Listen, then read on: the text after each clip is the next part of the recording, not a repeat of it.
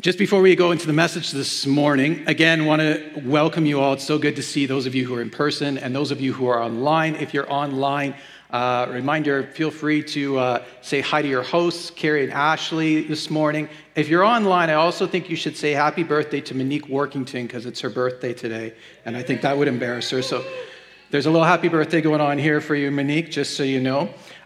We also wanted to make sure that you guys know, as you've maybe heard, as we're going to be continuing our series, Soul Care, this week. And the first couple of weeks, you heard this repeatedly. This is a series, as we're going through this as a church, you can't do this alone. You need to do this in community. Now, I know a lot of our groups, our small groups, ended up filling up really fast. And some of you weren't able to get into a small group. We have a new small group that we're starting this week on Thursday nights at 7:30 p.m. It's going to be an online group meeting over Zoom. I'm going to be hosting that one. There are spots available, so if you would like to be involved in a small group through Soul Care, you can go online, go to eaglemontchurch.ca, get the Get Connected banner. It'll scroll down and you can pick small groups. And on the small group page, scroll to the bottom and you can see how you can register. Click there to register for a small group. We would love to have you participate in that with us. From the year 1994, well, maybe 1993, to roughly around 1998, Joel Deardahl, had the same New Year's resolution every year. It was an important one that actually was core to who I thought I needed to be. That resolution was to be 6'3". Fast forward to the year 2021. And church, I'm going to be honest, I'm starting to have my doubts that resolution is going to come true. Now, I'm never going to be 6'3", and a lot of that has to do with my genetics. I am a Deardahl. I am actually the tallest on my dad's side of the family amongst the cousins and the uncles. I am the tallest. Let that sink in. I was never going to be that tall. There's a reason why I have the hair color I do, the eye color I do, the skin tone that I do. You don't get this pasty white by accident. Has to do with genetics, right? All of us have that passed on. Who you are, what you look like, has to do with your relatives that came before you. Now, we can pass on other things too. For example, my wife, Carrie, believes I have a superpower. That superpower is I can walk in anywhere, and if there is a bargain to be found, I will find it.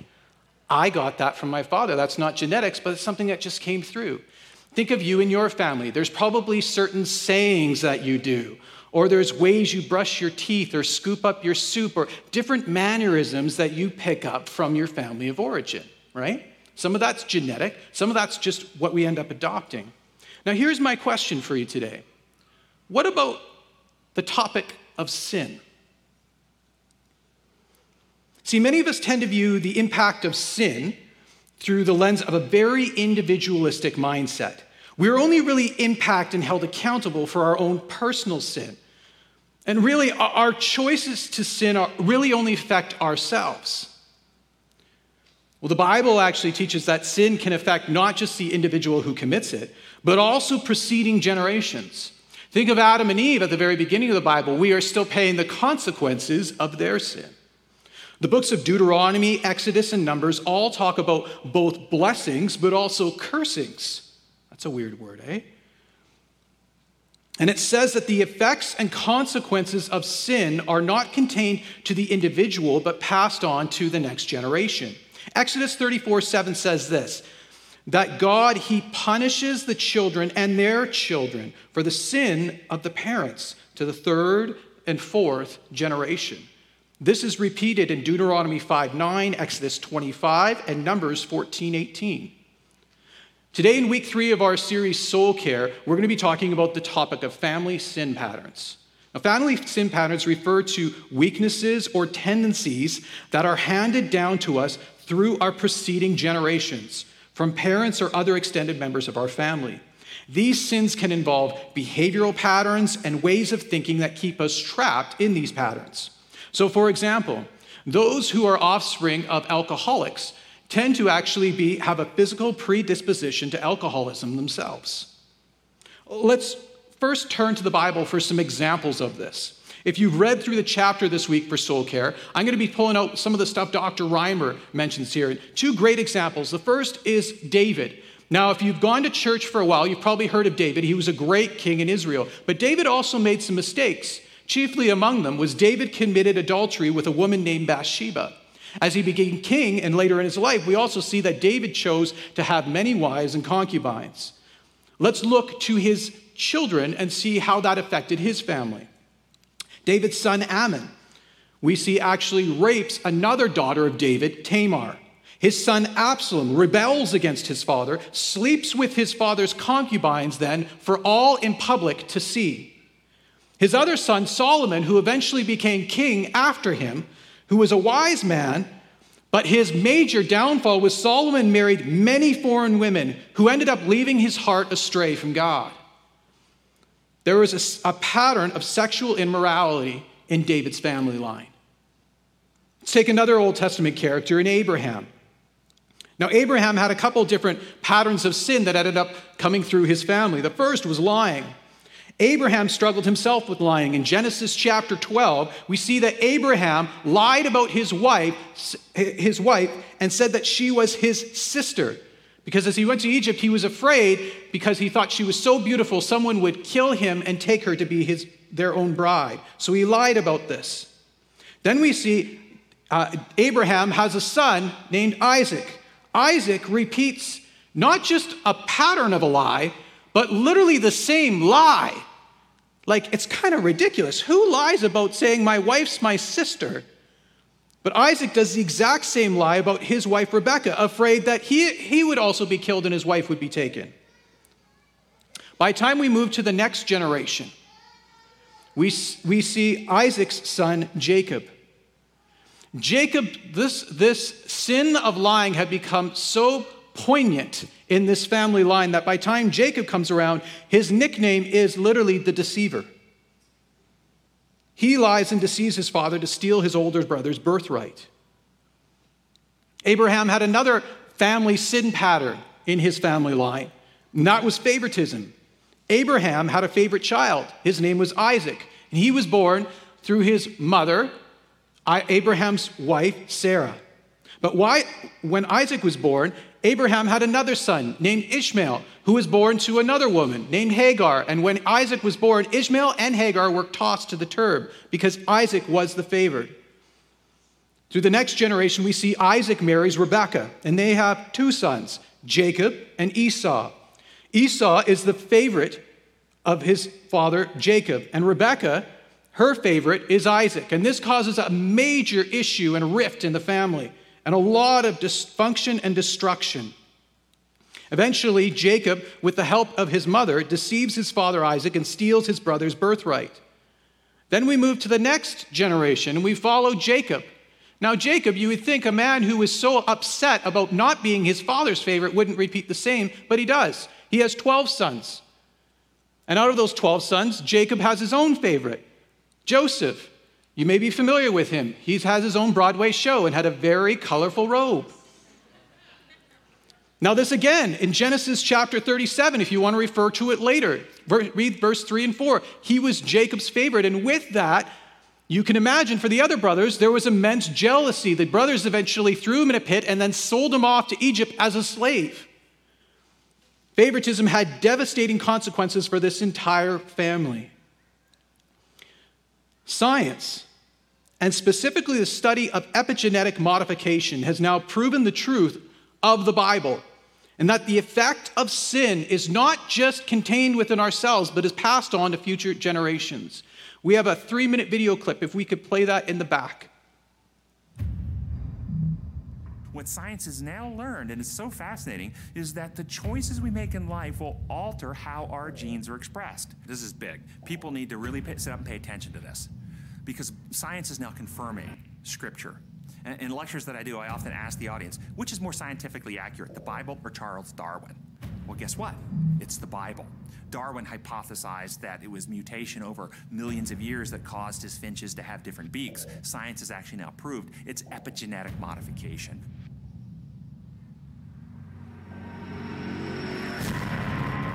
Epigenetic, the instructions sitting above the genome, telling the genes how to express themselves, which are changed based on experience.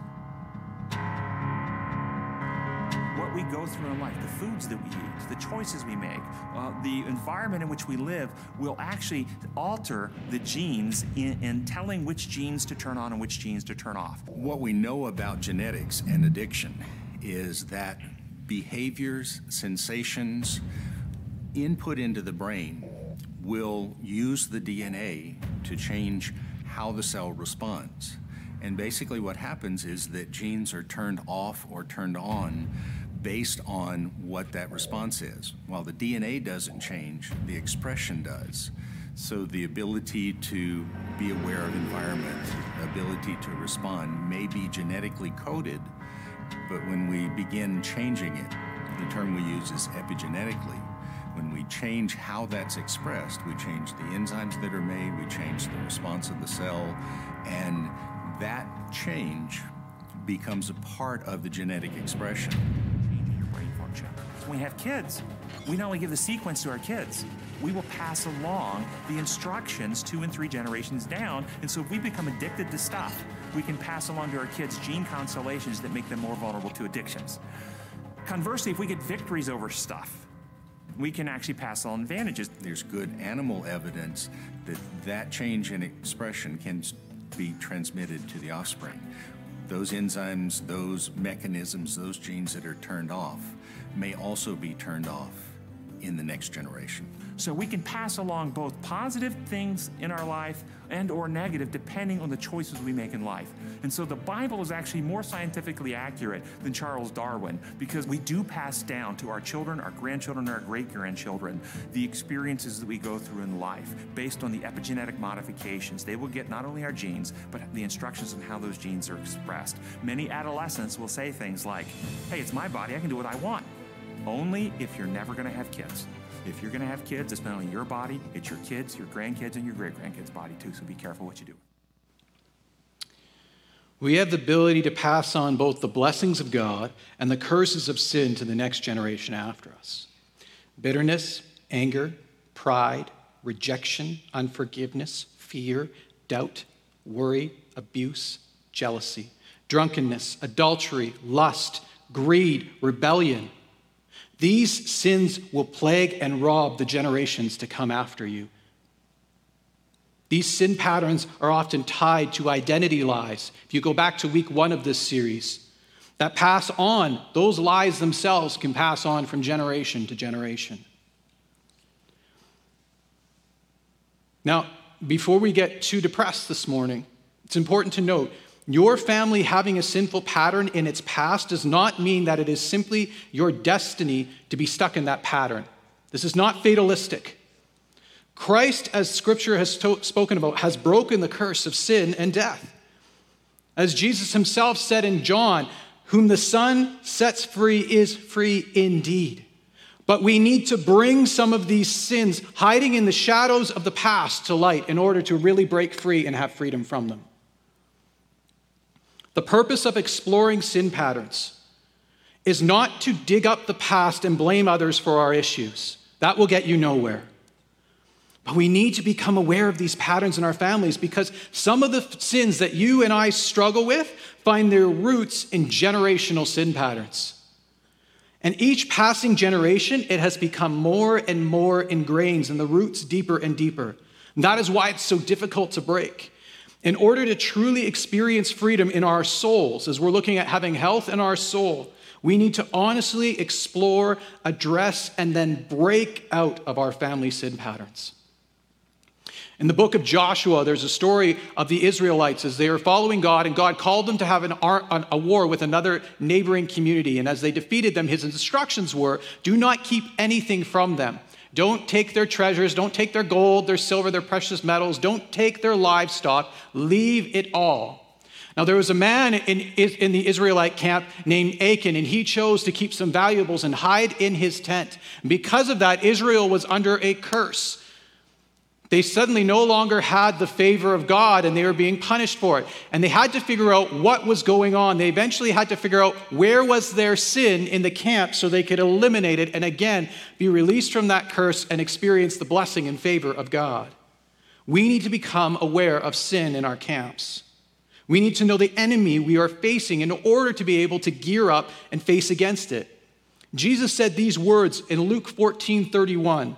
Suppose a king is about to go to war against another king. Won't he first sit down and consider whether he is able with 10,000 men to oppose the one coming against him with 20,000 men? We need to first recognize what are we facing. Some of you have had a really individualistic perspective of sin that you struggle with. And you need to recognize perhaps there are deep roots that you need to pray into and break. Now, the idea of exploring our family's past might bring fear to some of us. Some of you this morning have been holding on to dark secrets in your family. And those secrets have kept you imprisoned. Some of you are aware of rape within your family lines. You're aware of murder. You're aware of alcoholism, of theft, of sins that bring shame upon both yourself and people within your family. Some of you might struggle not wanting to look at your history. You know there are things that might dishonor other relatives, so you don't want to talk about it.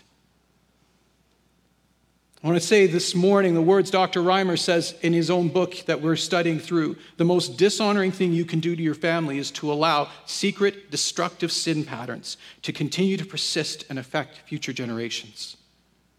The most honoring thing you can do is break that chain. So how do you break family sin patterns? And first of all, we need to start with the fact that you can't break it on your own. The reality is we often repeat the family sin pattern that has been presented to us and has been modeled to us, even though we don't want to. Victims of abuse have a high probability of themselves becoming abusers. It is not because they want to, and it's not because they in any way enjoyed the abuse.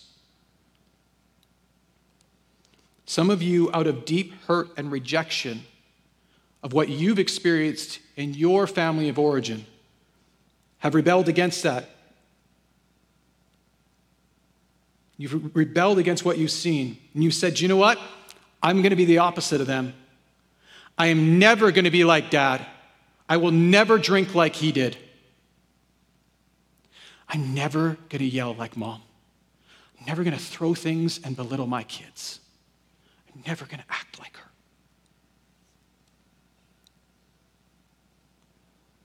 Some of you have been able to actually change a particular behavior. But here's the issue. You may be able to stop a specific action. You will be able to choose to drink, not to drink. You may be able to choose not to yell and not to throw. But your rebellion against what you've seen doesn't actually heal what's broken inside of you. Dr. Rob Reimer says this: in a spiritual kingdom, there can be no victory through rebellion, but only in submission to the king. The kingdom of God is a spiritual kingdom that can only be advanced in submission to the king, not rebellion. Rebellion only leads to different forms of bondage. So perhaps maybe you've committed that you would never be an alcoholic like your parent, and your rebellion, true to form, does help you stay away from that. But you have other compulsive or addictive behaviors, whether it's gambling, workaholism, pornography addiction. You need more than simply an alteration in your behavior. You need to break free from your family's pattern. You need to step forward into true healing. And that can only be done by the power of the Holy Spirit. So there are 6 things that, as Dr. Reimer points in his book, that we're going to quickly review this morning, that you can do 6 steps to move into breaking a family sin pattern. The first is this: admit the pattern. Fully admit to the sinful behavior in your family and its effect on you. Don't defend it and don't minimize it. Ignoring sin in our lives and families keeps us from finding freedom, and it enables our family members to remain in their sin as well. So you must begin by admitting it. You have to be ruthlessly honest with yourself to find freedom. Now, again, this is not about blaming, and it's not about putting our issues onto other people as if they're responsible. But you have to be honest about what's there. Perhaps what would be helpful for you to do an exercise called making a genogram. Me and my wife did this the first year we were married because I was in the midst of doing my master's degree in counseling. And I had to do some work on genograms, and we did our family of origins. If you're married, this is a wonderful exercise for you to do together. You'll see it on the PDF form this week for the questions that you're going to do in small groups. And it's, where there's some lines, and it's essentially a family tree. And it's really plotting out your family of origin and finding some patterns. What are the marriage relationships like in your family? Perhaps that's a blessing, perhaps that's a curse. Are there addiction issues? Are there mental health struggles? Are there sin issues that lay in your family that you can see and you can plot out to begin to look and go, what's going on in my family of origin? Perhaps there's a pattern there. But you need to come to grips of recognizing your family sin pattern. Admit it. And then number 2, don't compromise. You have to create a zero tolerance policy for the difficult areas of your life. There may be some things that others can do that you can't because of your family tree, because of the roots of sin that lie in your family. So, for example, some of you in your family lines, you are prone to alcoholism. You see it within your relatives of extended family. For some of you, that means you need to have an absolute zero policy with that. Where other people might have liberty and freedom, you don't. Because you know that you have an easy attachment to that. Perhaps maybe you have an issue with gossip and you see that in your family line. You need to stay away from certain areas where you know that gets you sucked in. You need to not go to those chat calls. 1 Corinthians 8 and Romans 14, the Apostle Paul addresses an issue that was causing division in the church. The issue was this. There was meats that were often sacrificed before idols of different temples and different gods. When the sacrifices were done, those meats were sold for cheap in the marketplace. And you can imagine for those who were in the church who didn't have many means, that was a way of saving money and being able to feed their family. Now, some people felt complete liberty and felt fine with eating those meats. They didn't feel guilty at all, and they felt that they were free. And Paul agreed that they were permissible to be able to do that. But there were others that their conscience said, no, this was offered to a foreign god. This is wrong. And Paul said, if your conscience tells you and irks you in that, it would be sin for you to eat of that meat sacrificed to that idol. The point from this is that there are some things that are going to be fine and permissible for others that won't be for you. You have to recognize what you are prone to, what God, as you just ask the Holy Spirit to speak to you, might be saying, I need you to move this away because it's too much of a temptation for you. This is a stumbling block for you. Now, church, Paul also, just as a side note, challenges the church that even if you have liberty to do something, but your brother or sister does not, that you should not partake if that means it's going to make someone else to stumble. So using alcohol as an example again, if you know someone else can't drink, don't invite them over to your house and put a drink on the table. Don't ask them to meet you at a bar. But rather, Christian liberty is not about trying to attain as much as we can for ourselves. Christian liberty is the ability to sacrifice ourselves in order to serve those who are beside us. Liberty is a big word in our culture today, and we need to have a true definition of what Christian liberty actually is. I want you to, in your mind, have this picture. Maybe you want to close your eyes if you're a visual person. And imagine having this beautiful home and a beautiful green yard in the front, just perfect for kids to play in. Big, spacious. They can run around with balls kicking around and hula hoops and trucks and all kinds of things as they're just playing in the front yard. Now, right outside at the edge of the grass of that front yard, there's a busy highway with vehicles zooming back and forth. Now, as a parent, that yard is beautiful. It's perfect. It's a great space for your kids just to feel free to play in. But as a parent, You also recognize that they could easily get in trouble by stepping over the grass. There's constantly people who are walking by who could easily come in and take things from the yard, including your child. Would you feel safe in leaving your child by yourself there? Now imagine the same yard and you put up a white fence all the way around. That white fence is restrictive to that child. They're no longer able to get outside of the yard. But in that, while it may seem restrictive, it also actually brings freedom to the child. And it brings freedom to the parent. They're no longer worried about them running out on the street. They're not worried about someone coming in and grabbing anything. That's the equivalent of some of the fences, the boundaries that we need to put into our lives.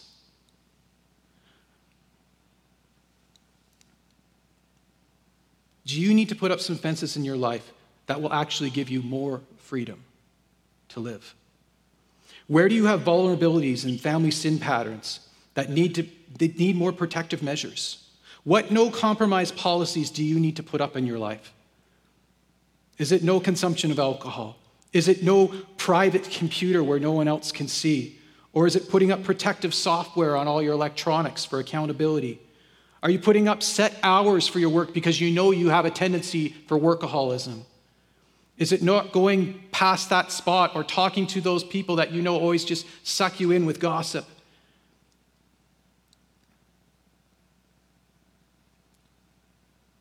We need to have a no compromise.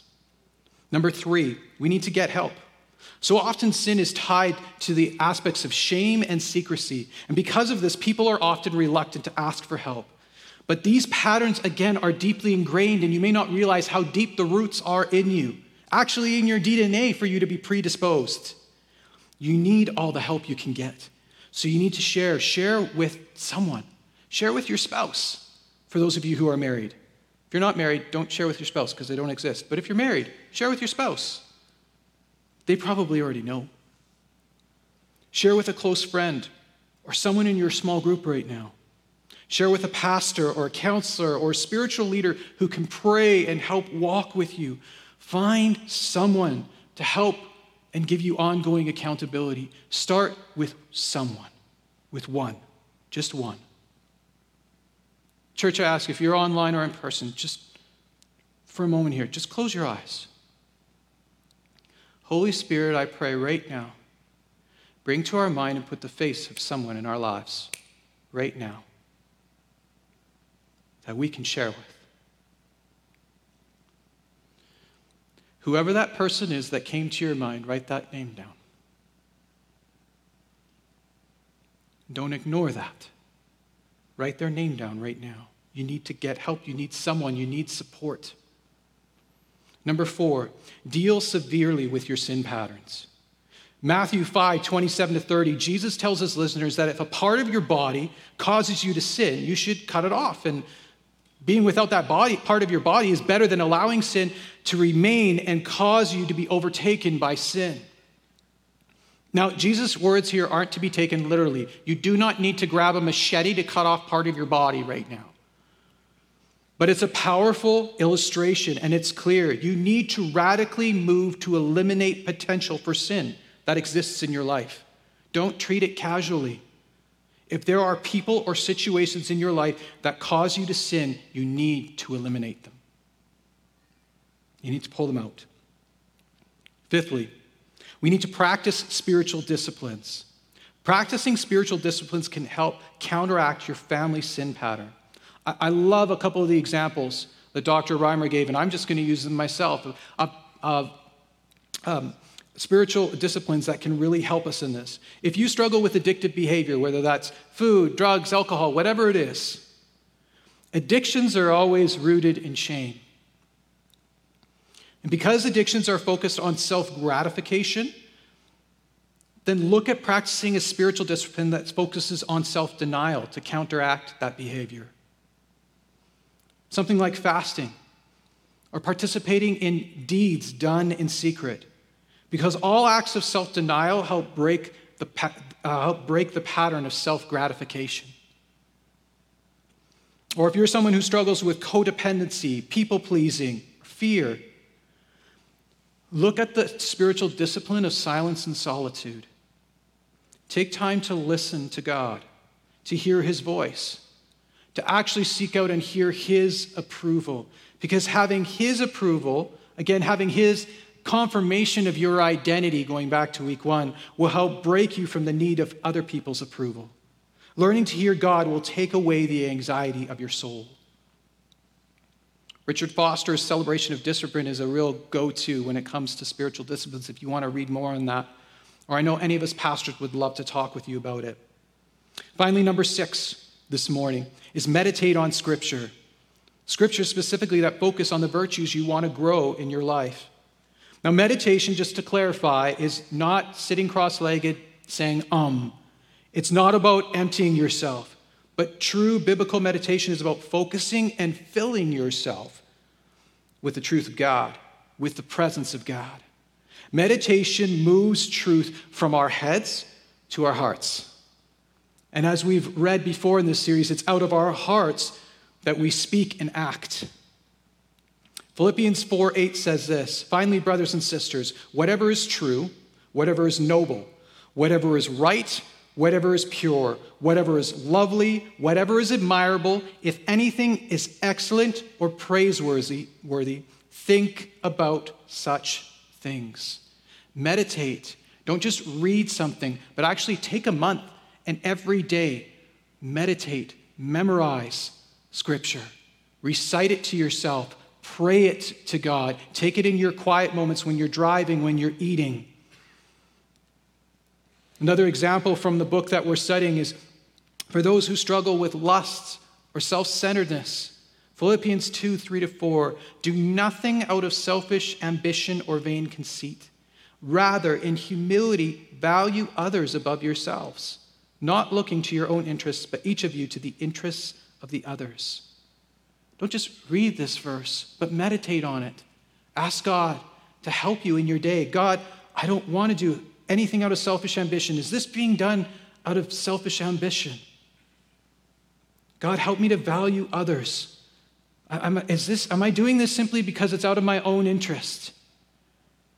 Help me to view others as more than myself. 6 things. In conclusion this morning, I just want to ask you honestly, is there sin in your camp? Has there been sin in your family line that needs to be brought to Christ and broken?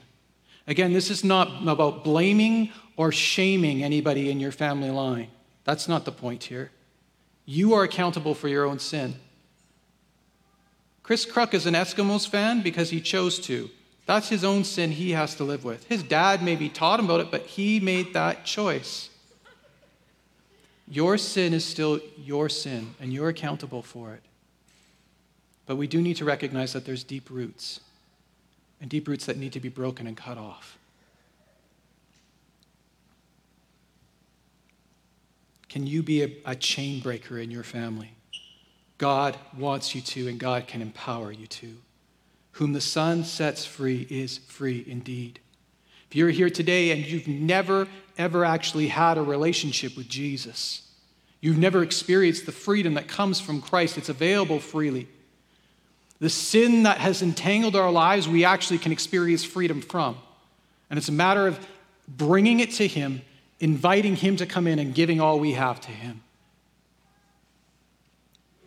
If you'd like to do that, if you're in person, I'd love to pray with you afterwards. If you're online, you can ask for prayer from one of our hosts, Carrie or Ashley, and I'm sure they'd love to speak with you. Church family, I encourage you to make time. Make time with your spouse if you're married. Talk with your parents if you're younger. Involve your kids if you have children that are old enough, and talk about your own family line. Talk about both the blessings of what's been passed on your family, but also the curses that you want to see broken, the patterns that you want to see stopped. I'm going to ask you to stand with me as we close in prayer. In our prayer today, I'm going to read out of Psalm 79, 8-9. And after this, Pastor Jade's going to come and conclude. If you're in person and you'd like someone to pray with you today, maybe something is hitting home, maybe you know about something that needs to be broken, you want someone to stand with you, I'd love to do that. For any of our prayer partners, we're just going to be on the side here, and I'm going to join them. We'd love the opportunity to do that.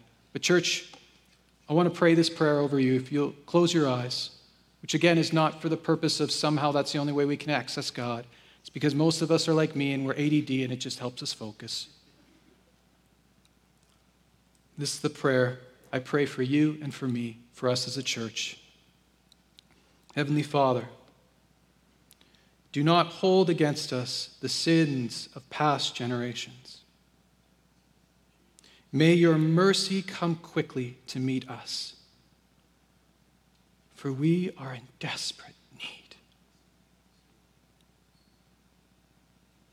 Help us, God our Savior, for the glory of your name.